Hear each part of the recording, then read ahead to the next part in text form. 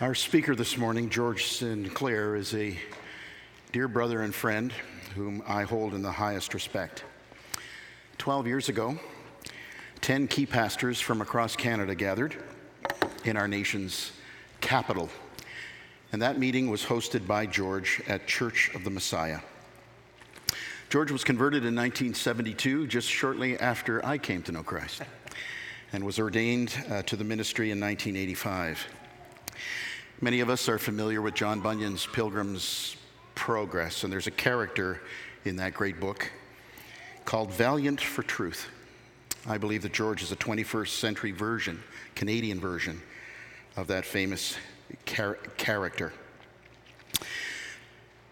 With his strong leadership and the leadership of a number of other key individuals, they played a significant role in the formation of the Anglican Network in Canada, a small group of evangelical Anglican churches that found it necessary to take a stand for the truth of the gospel of Christ.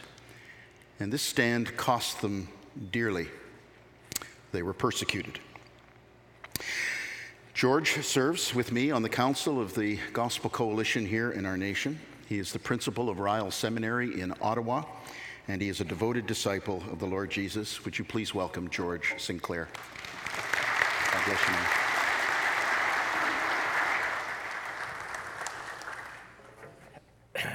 man. I'm the one to blame for those really weird scripture passages which we just read a few moments ago. Listen, just before I start, we need to pray. So if you just bow your heads in prayer for a moment, that would be just wonderful. Father,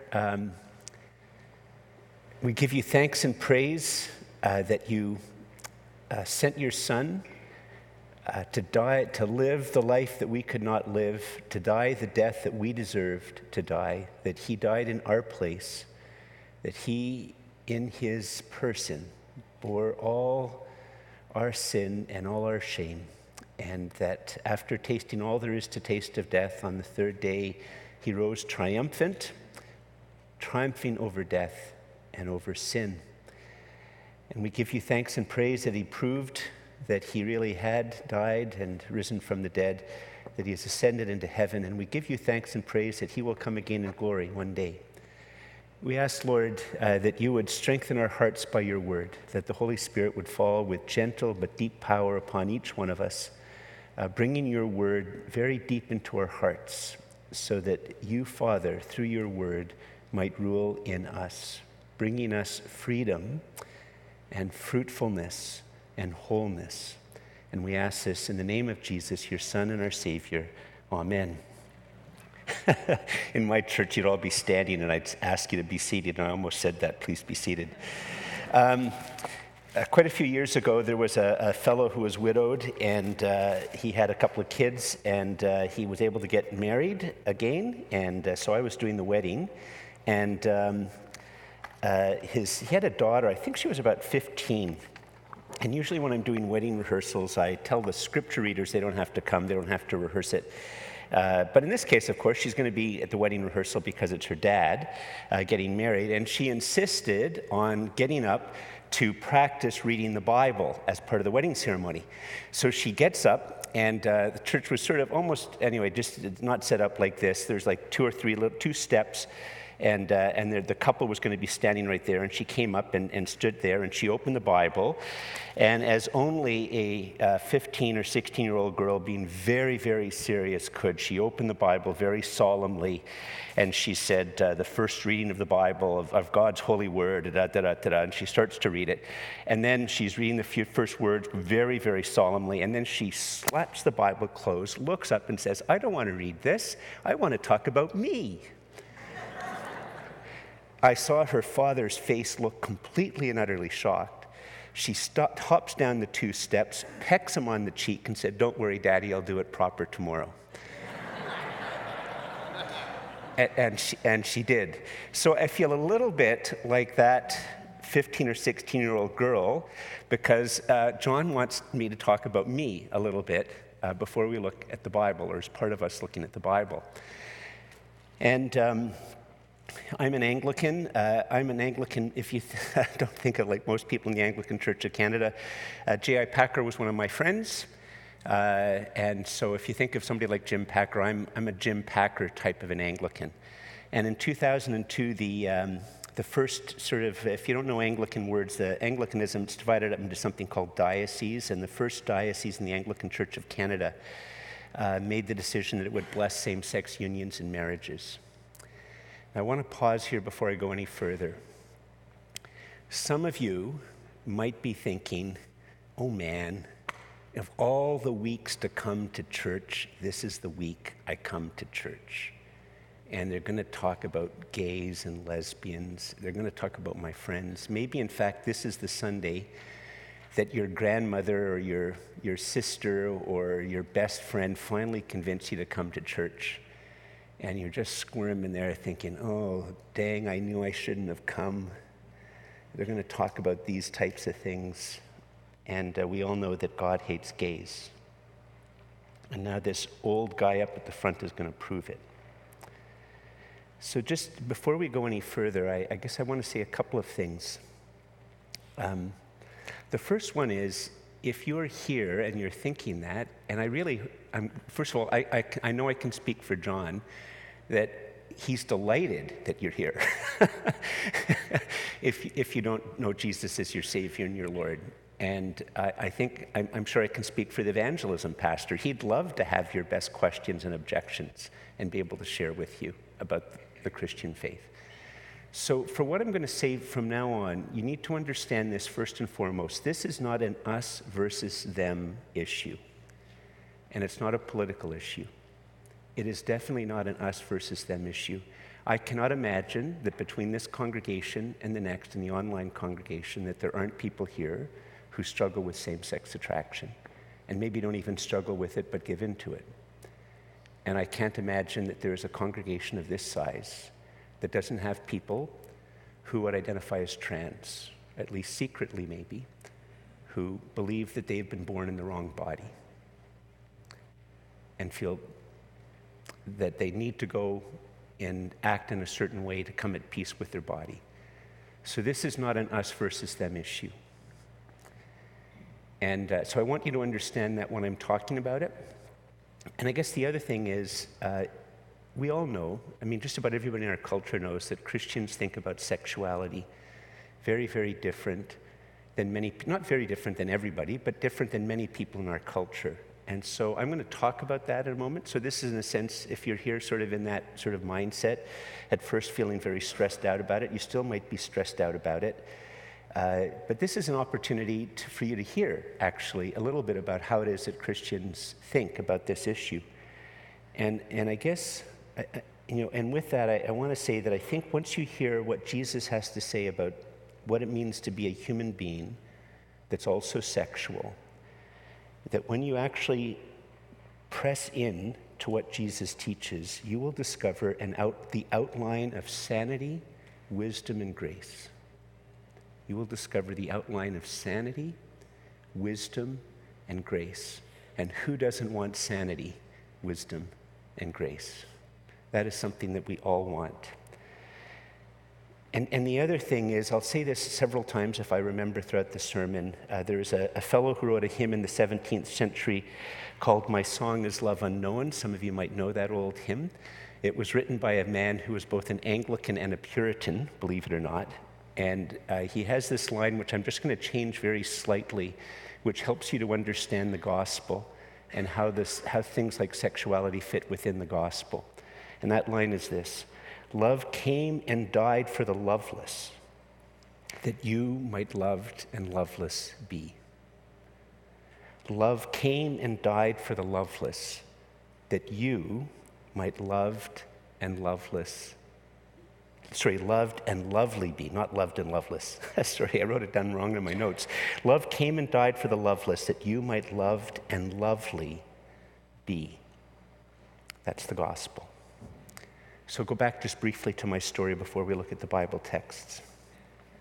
2002, a diocese in the Vancouver area decided they would start to bless same-sex unions. At that time, there were no same-sex marriages allowed in the country. Things had been leading up to something like that, and my wife and I had been thinking and praying about it, and we came to the conclusion that if that ever happened at a national level or within our own diocese, that we would have to resign, that we could not remain within a church body that did that. And over the next 5 years, there's all sorts of things going on at individual levels and national levels. And I made the decision that it's just part of my normal teaching that I would start to prepare I don't want to go into all of the details of the story, but eventually the leadership and I decided that we would prepare the church in the eventuality that would happen where we were in Ottawa.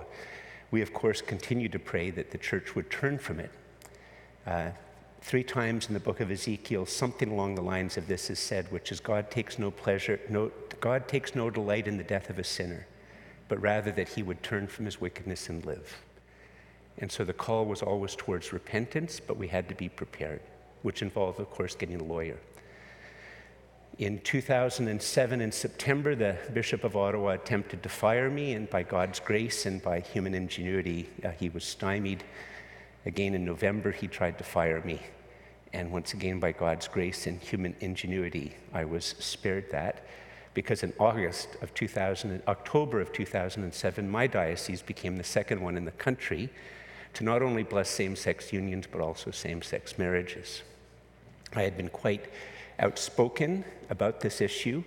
In fact, a very odd experience was the weekend paper. There used to be a Sunday paper in those days, those of you who remember what newspapers are, and when they came on Sundays as well.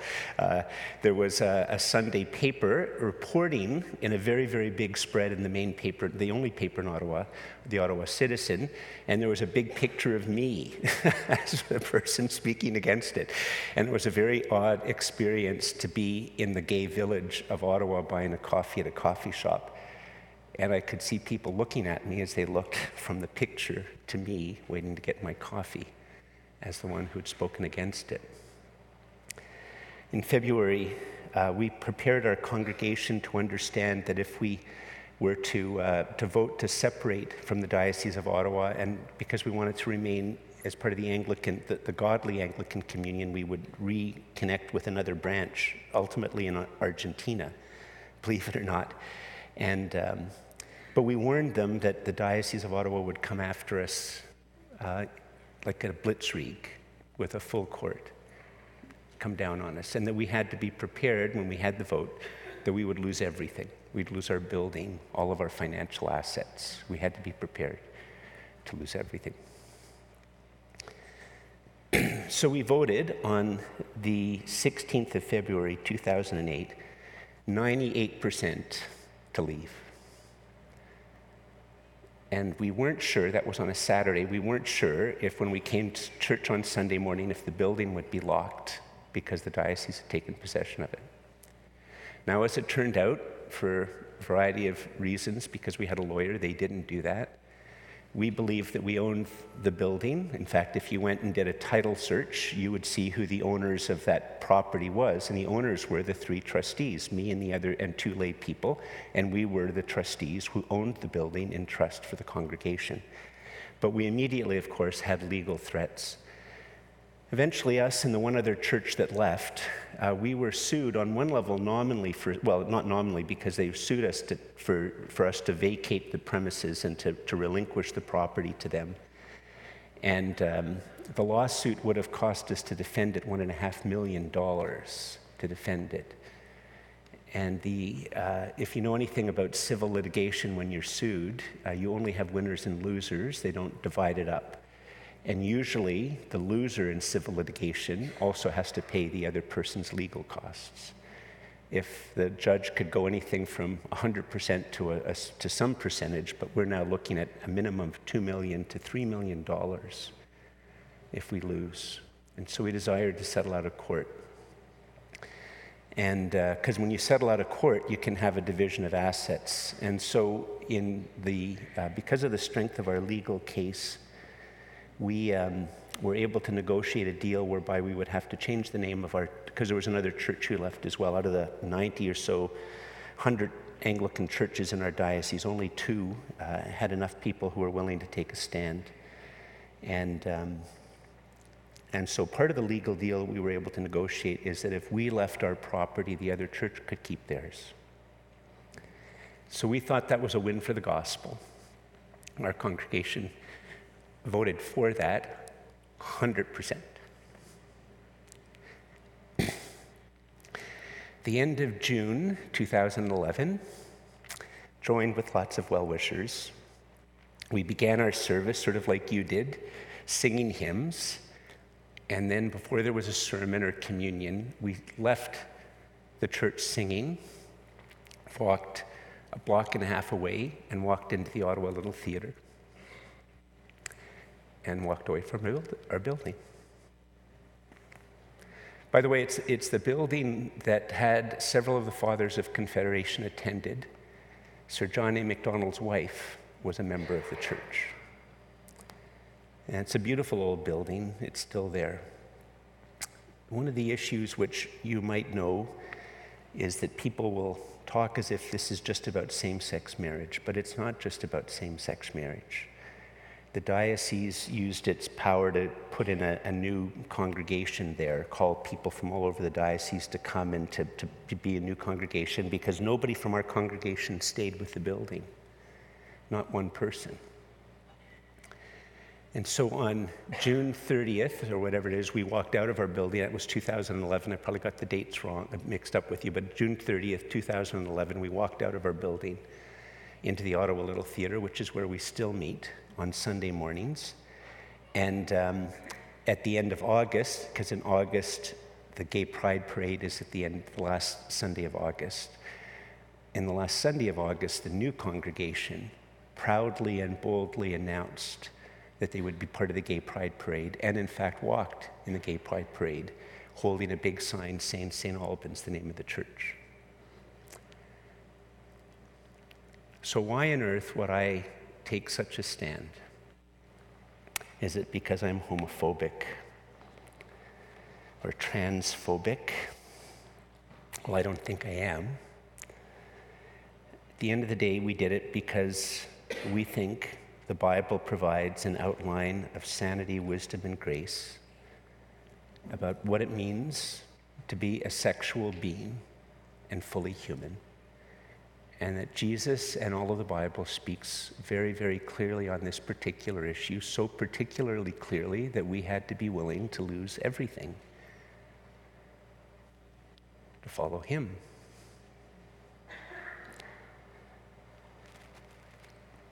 So what does he say? I've just chosen Mark. If you have your Bibles, you'd like to turn to Mark chapter 7. Many people in the Christian world and in the Christendom world, or post-Christendom world, many talking heads in radio and television will say that Jesus says nothing about this issue. They'll also say that whatever is said is very, very unclear. They'll say that God is love, and so that anybody who interprets the Bible in a way that doesn't agree with love is not speaking the way Jesus would speak, and Jesus says nothing. So is that in fact the case, that Jesus says nothing? In fact, Jesus speaks about the issue more than in two places in all of the Gospels, but we'll just look at two. And when you look at these two things very briefly, at each of them, you'll see that the entire building block of the understanding of what it means to be a sexual being and follow Jesus, and what it means to be a sexual being and be fully human, is in fact encapsulated by Jesus in these two places. So the first one is Mark chapter 7, verses 14 to 23. And what's just gone on before this, of course, is there's been a question, interestingly enough, about the difference between human traditions and commandments that come from God. And it's talking about this particular issue. Actually, we'll start reading at verse 14, and I'll make a comment about it. It begins like this. And Jesus called people to him again. He's just had a conflict with some people about this whole issue about what is human, what are mere human words, and what are words that come from God.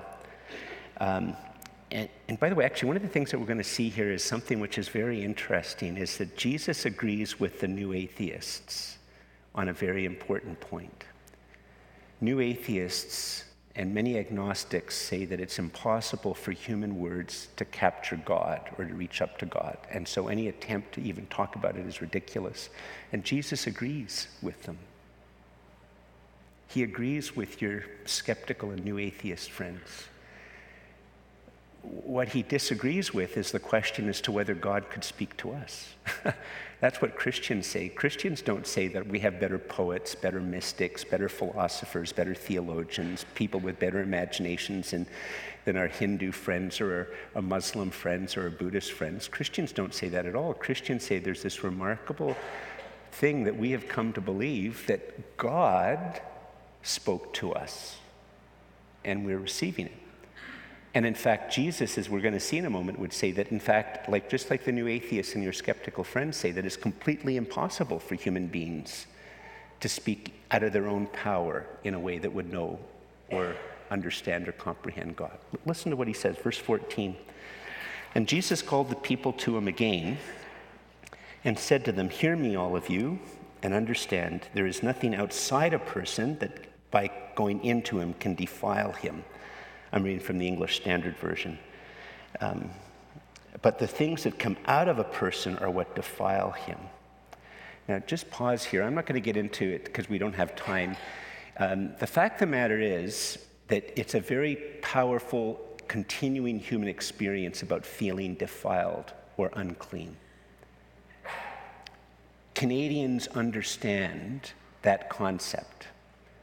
It's very interesting that God chose words that on this case had a bit of a ritual connotation that still resonate in almost every culture, understands uncleanness, that something happens that makes you feel unclean, that something happens that makes it feel like you have been defiled. Continue verse 17. And when Jesus had entered the house and left the people, his disciples asked him about the parable, what he had just told earlier. And he said to them, are you also without understanding? Do you not see that whatever goes into a person from outside cannot defile him, since it enters not his heart, but his stomach and is expelled? It literally means it goes into the toilet. Thus he declared all foods clean. And he said, what comes out of a person is what defiles him. For from within, out of the heart of man, come evil thoughts. Now just pause here for a second. In the Bible, as you might or might not know, the heart isn't referring to the seat of the emotions.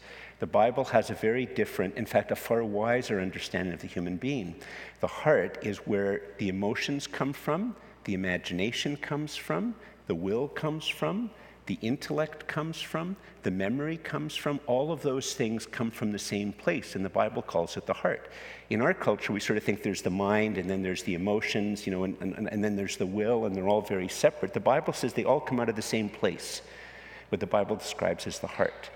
And so, listen again to what he says, from within, verse 21, out of the heart of man. And by the way, just to be clear about this, what he's going to say is that out of the heart comes that which defiles. You see, and that's why Jesus would agree with the new atheists that say that if your mind and your will and what comes out of your mind and will is broken and causes evil, then what comes from out that power can't possibly reach God. That power, the heart needs God to speak. Otherwise, it just can't work. And listen to what comes out of the inside of a person. The first one is sexual immorality in my version. Now, here's the key thing. In the original language, it's the word porneia. And I don't know if I'm pronouncing it correctly, and if those of you who know it better, I apologize. But the Bible has this very, very powerful, actually, I'll encapsulate it with these three sentences. This main sentence here, that any sexual knowing or sexual stimulation outside of the marriage relationship between one biological male with one biological female is sin. You know what? I've had to write it in such a way that it reflects 2022. I'll say it again. By the way, if you're curious about this, I didn't have it written in time. I'll send it to the church if you're curious to get my wording again later on. If you're not, that's fine. But porneia is teaching this, that any sexual knowing or sexual stimulation outside of the marriage relationship between one biological male with one biological female is sin. That's what porneia means. Now, within that, it means that if you are here today and you're watching heterosexual pornography, that's porneia. If you are a wife and you cheat on your husband, that's porneia. If you are unmarried and you have sexual knowing outside of marriage, that's porneia. If you are a man and you have sexual knowledge of another man, that's porneia. It's a very simple teaching that touches every single human being. And given that the porneia word group is very common in the New Testament, and it's beyond the scope of my talk to say that the porneia word group captures, most scholars will acknowledge, the 10 Commandments, you shall not commit adultery. This is a common teaching of the Bible from the New Testament, from Old Testament to New Testament. A very simple, common teaching, and there's a flip side to it. I've described it in terms of sin. There's a positive side to it, because there's a positive vision. We'll see it more in the next verse, but the positive vision is this. When single, and I said when single, some people are single and never married. I don't know how long John, I can't remember your name right now, I'm sorry. John and his better half have been married, but they didn't emerge from the womb married. They were single for quite a few years. And unless Jesus comes back, one of them will predecease the other, and the other will be single again. So when single, the triune God calls you to a free, fruitful, faithful life that includes abstinence from sexual knowing. When single, the triune God calls you to a free, fruitful, faithful life that includes abstinence from sexual knowing. To be single is not to be handicapped, unlike what is taught basically in our culture today, where you aren't fully human unless you're having regular sexual knowing experiences. I mean, in a sense, this modern teaching dehumanizes most of us, reducing us to mere urges. And yet, for many in our culture, we've lost the grammar and the ability to talk. On one level, we feel that can't be the case, that just because I'm not involved in a sexual relationship that I'm not fully human. But it's so common in our culture. And you see, that's why as you press into the biblical teaching, you'll see that it's an outline not just of sanity, but also of wisdom and grace. And then there's something for the married. When married, the marriage covenant between a biological male and a biological female is the invention of the triune God, who has created and sustains all things. And he calls the couple to a freeing, fruitful, faithful life together. That's what the Bible teaches. When Jesus uses the porneia word group, he is opening the window to what the Bible teaches from Genesis chapter 1, verse 1 to the very end of the Bible in the book of Revelation. That porneia word group captures it. It is the doorway into it. We'll just continue, and you'll see very here clearly it says that when we desire something other, when we desire sexual knowing or sexual stimulation outside of the marriage relationship between one biological male with one biological female, that what that describes is sin when we do that. And then there are a variety of ones. I'll just continue if you look at verse 21 again. The evil thoughts, the sexual immorality, theft, it's obvious, murder. Adultery is now adding a specific one, an aspect of porneia. Coveting, wickedness, deceit, and I just want to mention in particular this one, sensuality. And what sensuality means in this particular context is the sexualizing of human relationships. See, one of the reasons why the Bible is the original, ongoing, true sexual revolution is that whether it was addressing Philistine culture, Ammonite culture, or the culture of Hamilton today, it is constantly calling human beings back to sanity, wisdom, and grace. And one of the things that we see in our day and age is the sexualization of children, the sexualization of relationships. And the Bible, that's what the Bible describes as a sin of sensuality. And it only causes heartache. All these things, and then it says slander, pride, and foolishness. Verse 23, all these things come from within, and they defile a person. I have to watch my time, and I'm going to have some trouble with it, but I want to say one thing here, especially to those of you who are guests here, or those who have been struggling with this particular issue. And this sounds like a very bleak description of human life, that out of the human heart these things come. Now, the Bible isn't saying that only bad things come out of our lives. That would be ridiculous. But it is saying that it isn't as if the world is divided between the good people and the bad people. It is saying that the line between good and evil goes right through every particular human being, and that, in fact, the evil that you do comes from within you, fundamentally and primarily. Now, if you think this is very hard and ridiculous, I just want to ask you 3 types of questions. If you met somebody who said that their 8-year-old was perfect, had never done anything wrong. By the way, if you're here and you're a school principal or vice principal, you've met those parents. And I can tell you, I bet every vice principal or principal here would get up and agree with what I'm about to say. The parent who says their kid is perfect is one of the worst kids in the school. And why is it we would all laugh if we met a person who really, and at first we just laugh, but then if they, no, really, my kid is perfect. I've been raising a perfect kid. None of you would believe it. Why? Well, because you know that the heart is the source of evil. If you are watching a science fiction movie and the people come to a place that seems like a utopian community, what does every viewer know? It is hiding evil. Because there is no utopian community.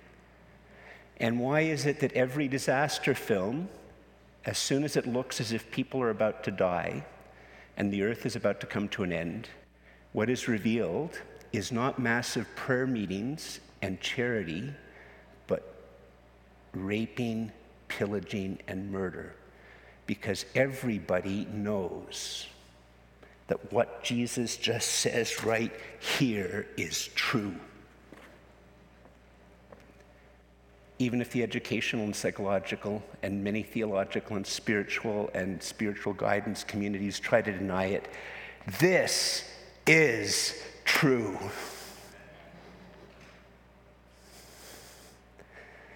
And he's true in a context that's not depressing, because love came and died for the loveless that you might loved and lovely be. Very, very quickly, let's just look at Mark chapter 10. And by the way, I'm not dodging, I have not much time to talk about a very big issue. If you're curious about how I talk about divorce, I preached a sermon on this a couple of weeks ago. It's easy to find in my series on Mark. It's called Jesus and Divorce. So I'm not dodging an issue. We just don't have time to go into it. But here's the other aspect of the human heart and about sexuality. We'll begin at verse 1. And Jesus left there and went to the region of Judea and beyond the Jordan, and crowds gathered to him again and again, as was his custom. He taught them, and the Pharisees came up and in order to test him, asked him, "Is it lawful for a man to divorce his wife?" And Jesus answered, "Well, what did Moses command you?" And they answered, "Moses allowed." That's part of how you have to understand the text. What did he command? They don't answer by what he commanded. They answer by what he allowed. Moses allowed a man to write a certificate of divorce and to send him away. And Jesus said to them, here's this, "Because of your hardness of heart, he wrote you this commandment. But from the beginning of creation, God made them male and female. Therefore, a man shall leave his father and mother and hold fast to his wife, and the two shall become one flesh. So they are no longer two, but one flesh. What therefore God has joined together, let not man separate." Jesus is quoting from Genesis 1 and Genesis 2. Now, a couple of things here. You'll notice here that he talks about the hardness of our human heart. See, early on, if you're still with me, when I said that this is not a story of us versus them, but of us, it's because I stand before you as a man with a hard heart. I stand before you as a man whose heart will continue to defile me. Evil comes from my heart. Obviously not every single thing I do, but that's what comes from me. That's why I need a Savior.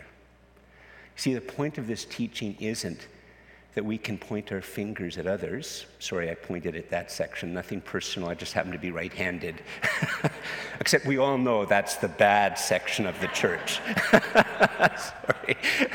If you come to my services, every time I mention a fellow, I use Bob, and every time I mention a woman, I name Sue, and I occasionally apologize to people named Bob and Sue. I do it because once I let a name of a real person slip.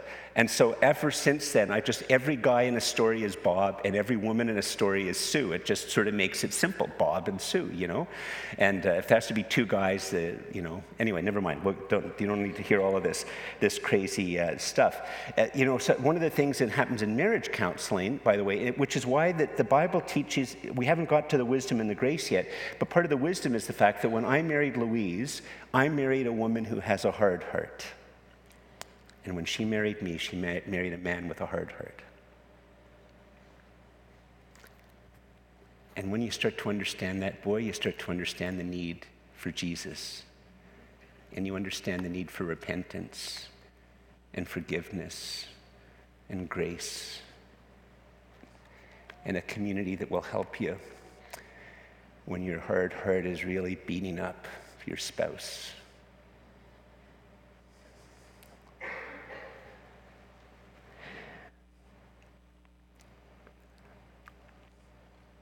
Look at what he says again here, just these last few words, verse 6, 7, and 8.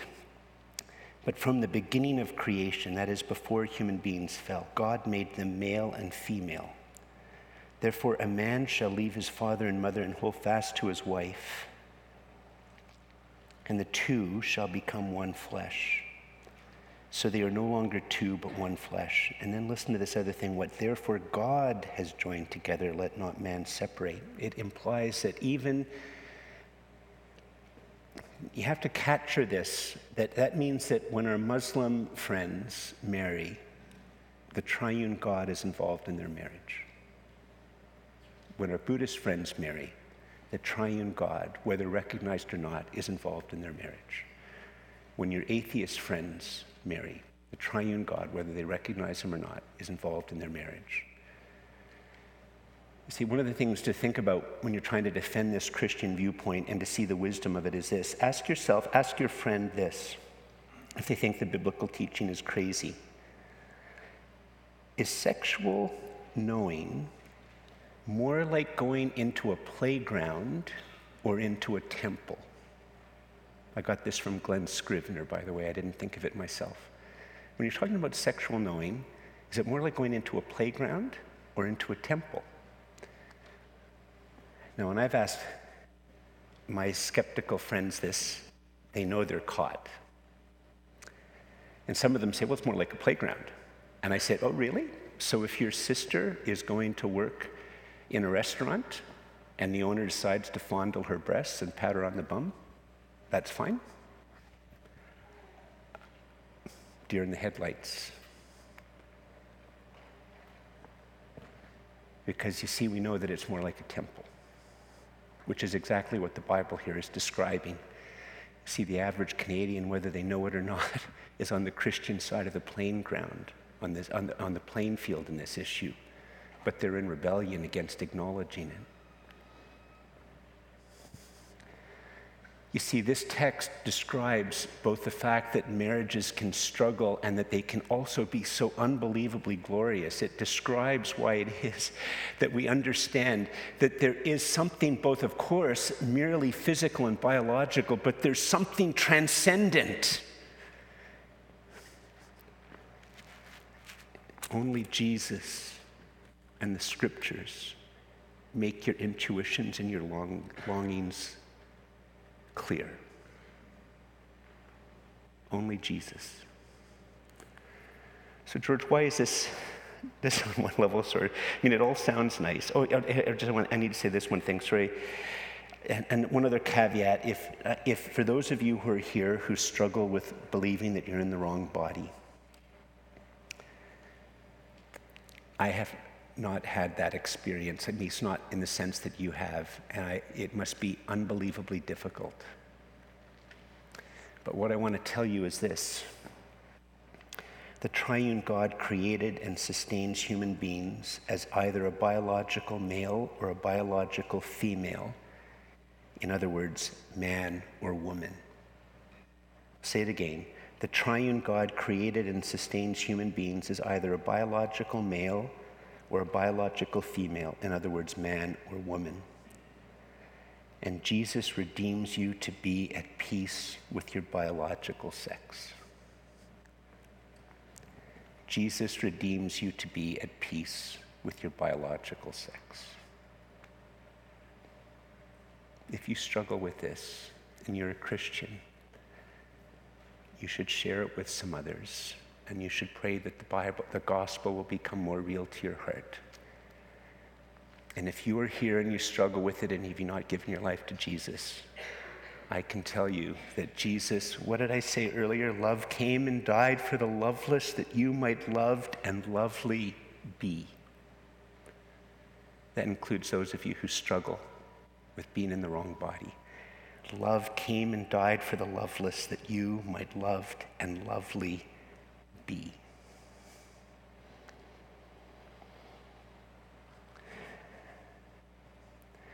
Why did I leave the Anglican Church, and why were we willing to have a 100% vote to lose our building? If you say that the triune God blesses sin, you are in proud defiance and rebellion against the triune God. The Bible is very clear, and if you say that the triune God blesses sin, you are in proud defiance and rebellion against the triune God, and you are cutting people off. You are cutting people off from how they can loved and lovely be. They will not be loved and lovely. They will not. What does it prosper a church to keep their building or their denomination and forfeit their soul and no longer be able to proclaim the gospel? See, Jesus knows that your heart is hard and defiling, and still he loved you and died for you and desires that you will allow him to be your Savior and Lord. Now, John gave me, I have 5 minutes, 6 minutes. I don't count my closing prayer. I warned John in advance. The opening prayer and the closing prayer don't count for the time I'm allowed. That's not sermon, it's the prayer, right? Makes sense?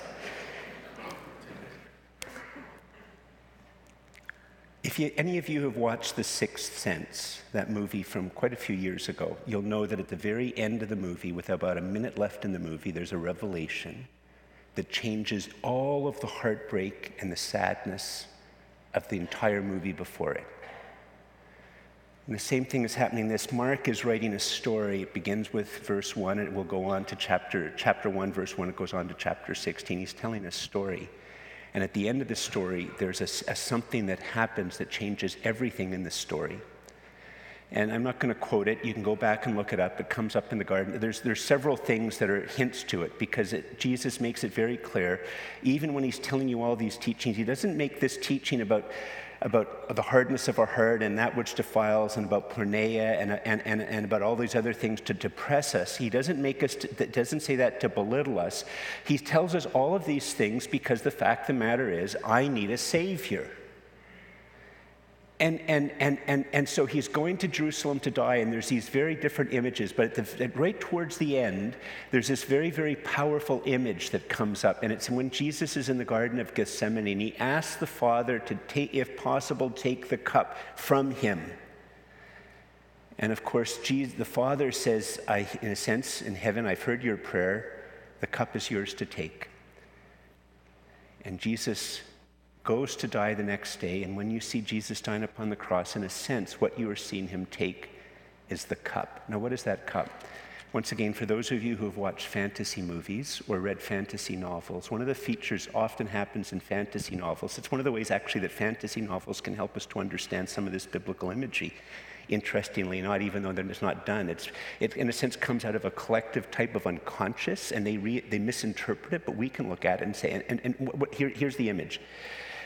Like if you've watched The Witcher, And one of the main villains wants to try to capture evil. And the way it's captured is, in a sense, it takes evil out of others. And you see this thing with the whirling and all of that, and it becomes this black, foul liquid that comes into a cup. And of course, because it's not the gospel and they don't understand things, there's many people in our culture that think that evil makes you stronger, but we know that evil only destroys you. It only destroys you. It might make you cruel, but cruel isn't strong. Cruel is weak. And so the image here is, in a sense, if you could imagine that Jesus comes, and before the cross, he takes you and he takes you.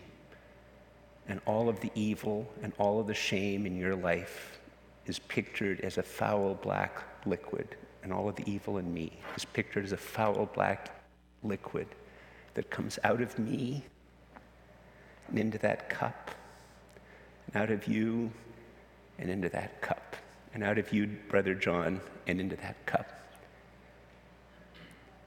And when you see Jesus dying on the cross, he drinks that cup that contains your evil and yours and yours and mine. And he drinks it. And he dies.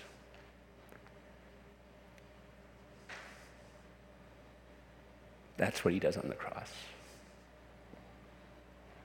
So that when you put your faith and trust in Christ, you're accepting that he drank that cup for you. Why did he do it? He did it because love came and died for the loveless, that you might loved and lovely be. And he takes you as his own. And he continues to deal with the evil within and help you to deal with it. But most of all, he is preparing and fitting you. You see, he doesn't just drink the cup. The righteousness that was his becomes your clothing to change. The powerful image, the evil from within is the cup that he drinks. His righteous clothing becomes yours. And this time between your conversion until you see him face to face is that process whereby his clothing describes more and more who you are in all of its freedom and faith and fruitfulness. And the evil which so binds and describes and dismembers you is continually removed and reduced.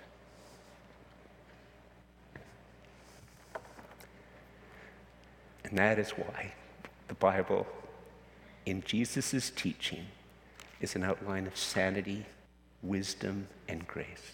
I'd like to invite you all at this time to stand. You've been sitting for a while. I want to invite you to stand and bow your heads in prayer. And just before we do, if there are any here who have never given their life to Jesus, what I'd like you to say is just listen to me for a few more seconds and then stop listening to me and do some work with Christ. But if you have never given your life to Christ, there is no better time than right now. And if you're the type who uses imagination to just say, Jesus, drink that foul stuff from within me. Thank you so much that you did that on the cross.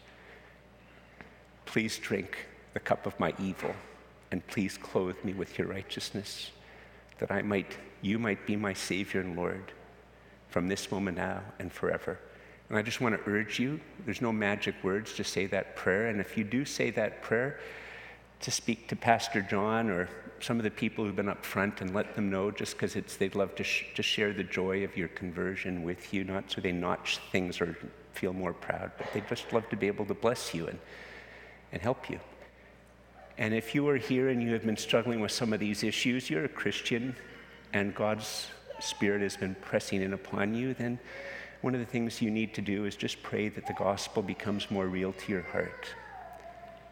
And ask that you trust him, that as you trust his word, he's only going to make you better. The more he has a role and place in your life, the more the gospel becomes real to you, the more you will know fruitfulness and freedom. And so there's no time better. In fact, one of the reasons we gather on Sunday is to say, Lord, it's been a terrible week. Thank you so much that I can come and be reminded of the gospel. And go and face the rest of this week knowing that Jesus, you are my Savior and Lord.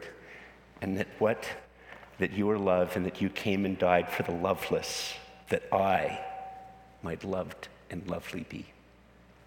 Let's just bow our heads in prayer. Father, I ask that you would gently but powerfully pour out the Holy Spirit upon all of those who are here at this time, that you would make the gospel more real to their heart, that you would make the gospel more real to my heart, that your word would have a greater role in our lives. Father, we ask you for this. We ask, Lord, that you help us to grow in the knowledge and trust that when you speak to us through your word, it is sanity coming from your word. It is wisdom and grace coming from your word.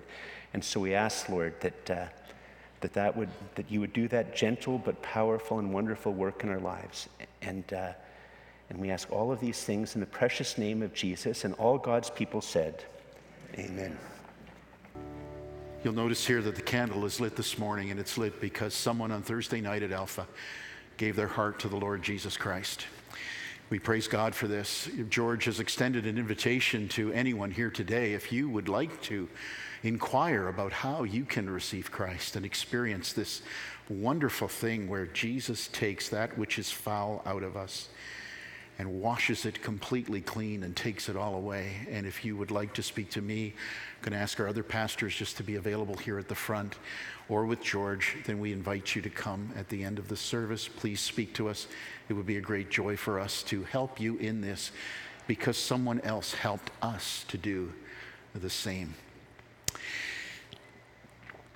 This is the last Sunday of our 50th anniversary celebrations.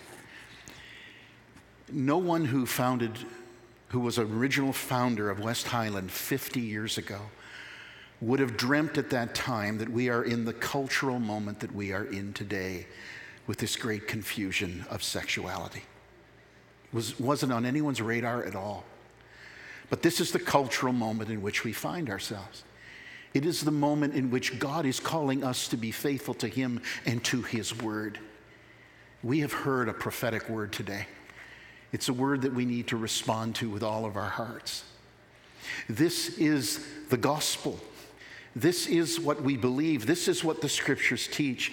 This is what the triune God has given us as a wonderful thing. The complementarianness of male and female joined together as one.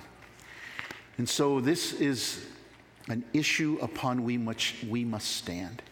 We must stand for this truth, and we must be faithful to God in however many years God has for us as a local church.